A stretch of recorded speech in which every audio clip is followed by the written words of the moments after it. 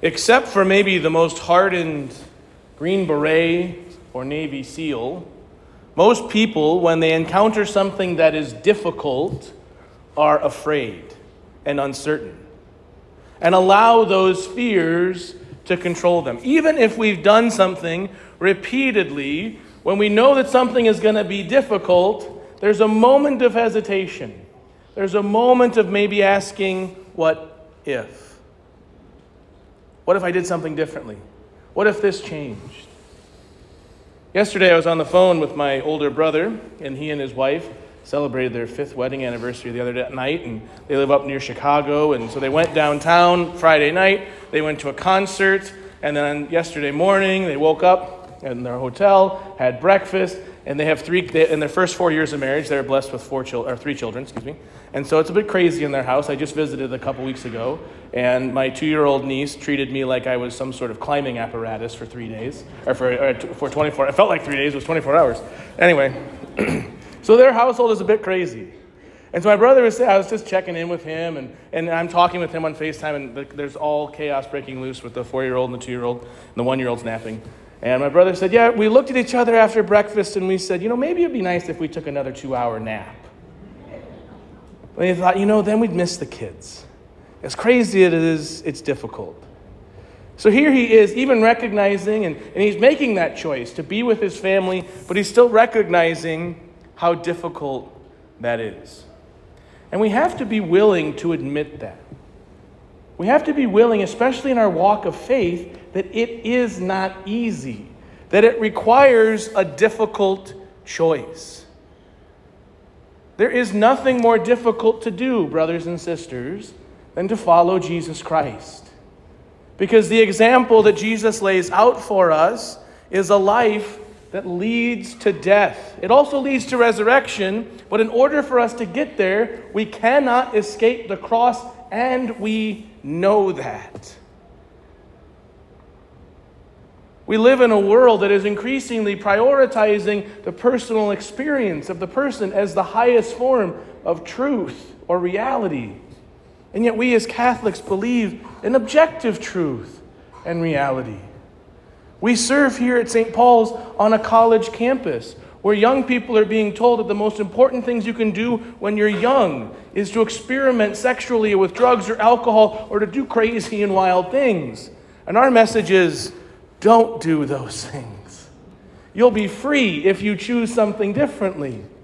And our students have to make that choice and struggle. I know in my own life, there's a struggle, there's a difficulty, there's a weight. But not only that, each and every day, we have to choose to follow Jesus. Even when we make that decision, I'm going to follow you, Lord. There's that person at work who's a total jerk, and I have to love her or him. There's that reality in my life that I'm struggling with this particular vice, or I'm struggling to make ends meet, and we still have to choose to love and to serve. We see the person on the street who has made poor decisions, who is struggling with alcoholism or drug addiction, and we're still called to serve and to feed and to love. And never is that easy. But here's the beautiful part. We're in good company.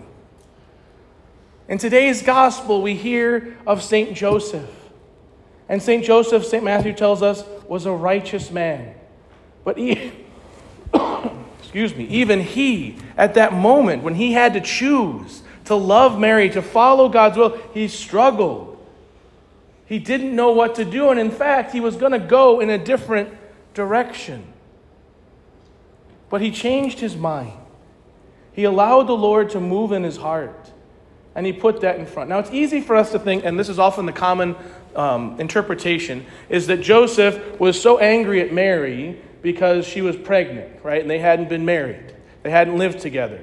So, the common interpretation is that he was accusing her of adultery, but because he was a good man, he didn't want the scorn to come upon her. But another interpretation is this, is that Mary told Joseph what had happened. And he was so overcome by that and recognizing his own unworthiness in relationship to that he couldn't fathom himself living as the earthly father of God incarnate and of walking day by day with the mother of God.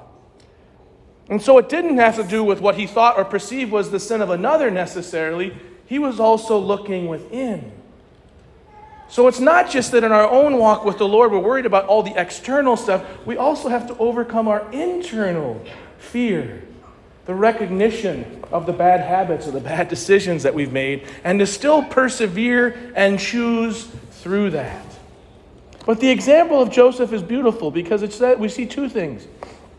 A couple of years ago, Pope Francis declared a year for St. Joseph in the church, and he wrote a beautiful letter called Corde Patris, from the heart of the Father. And in that letter, he talks about the different aspects of St. Joseph. And one of the aspects he writes about is St. Joseph the dreamer. And we see that in the gospel. And in fact, Joseph in the Gospels has 3 dreams that lead him to do God's will courageously. And it's a reminder to us to be dreamers, to open our hearts to new realities, to instead of being cast down and overburdened by the cares of this world and to think that we'll never get better, to open our hearts to thinking as God thinks and to look at the situation not as something terrible, but as an opportunity for something great. And we don't, friends, have to look far because of where we serve. Our mission is primarily to the students of Indiana University, and we know that the challenges of young people leaving the faith. And if we're not dreamers, if we're not open to thinking and acting in new ways, we can just say, oh, woe is us, they just don't love Jesus, and we can just close the doors. But there's been a conscious decision. There's been a conscious decision by many people to say, let's actually dream big. Let's dream as if we can go out with the truth, the goodness and beauty of the gospel. Let's dream as if everyone on campus needs that gospel. And everyone in this community is called to be the person to bring it out there. When we dream like St. Joseph, when we open our hearts to that, we can lean into those difficult moments. But it also requires on our part righteousness. We have to strive after goodness. We have to drive out sin in our life. We have to strive to do the good, to prioritize the poor, to put the needs of others in front of ourselves. And that prepares us so that when the big challenge comes, we can respond with courage, conviction, and charity. In that beautiful reading from the second letter, or from the letter of St. Paul to the Romans, we have this beautiful image of St. Paul being set apart as an apostle and for the gospel. We see that St. Joseph is set apart for being the earthly father of Jesus. We see in the first reading the prophet Isaiah is set apart for the prophesying of God's revelation. Brothers and sisters, you have been chosen for the same mission.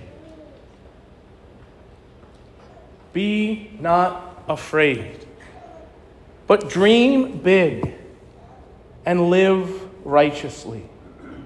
In this last week, we get 4 full weeks of Advent this year. Next year, we get 3 weeks and a day. We get 4 full weeks of Advent. 4 full weeks to prepare for the coming of Christ next week at Christmas. So we are then being called by God to step courageously and with conviction into our vocations, into our chosenness, to lead others to Jesus, to live righteously, and to dream big. How is God calling you to overcome the fears in your life, in your relationships, to overcome your sin, and to bring the gospel into every aspect of your life? St. Joseph intercedes constantly on your behalf. St. Joseph is the patron of the church.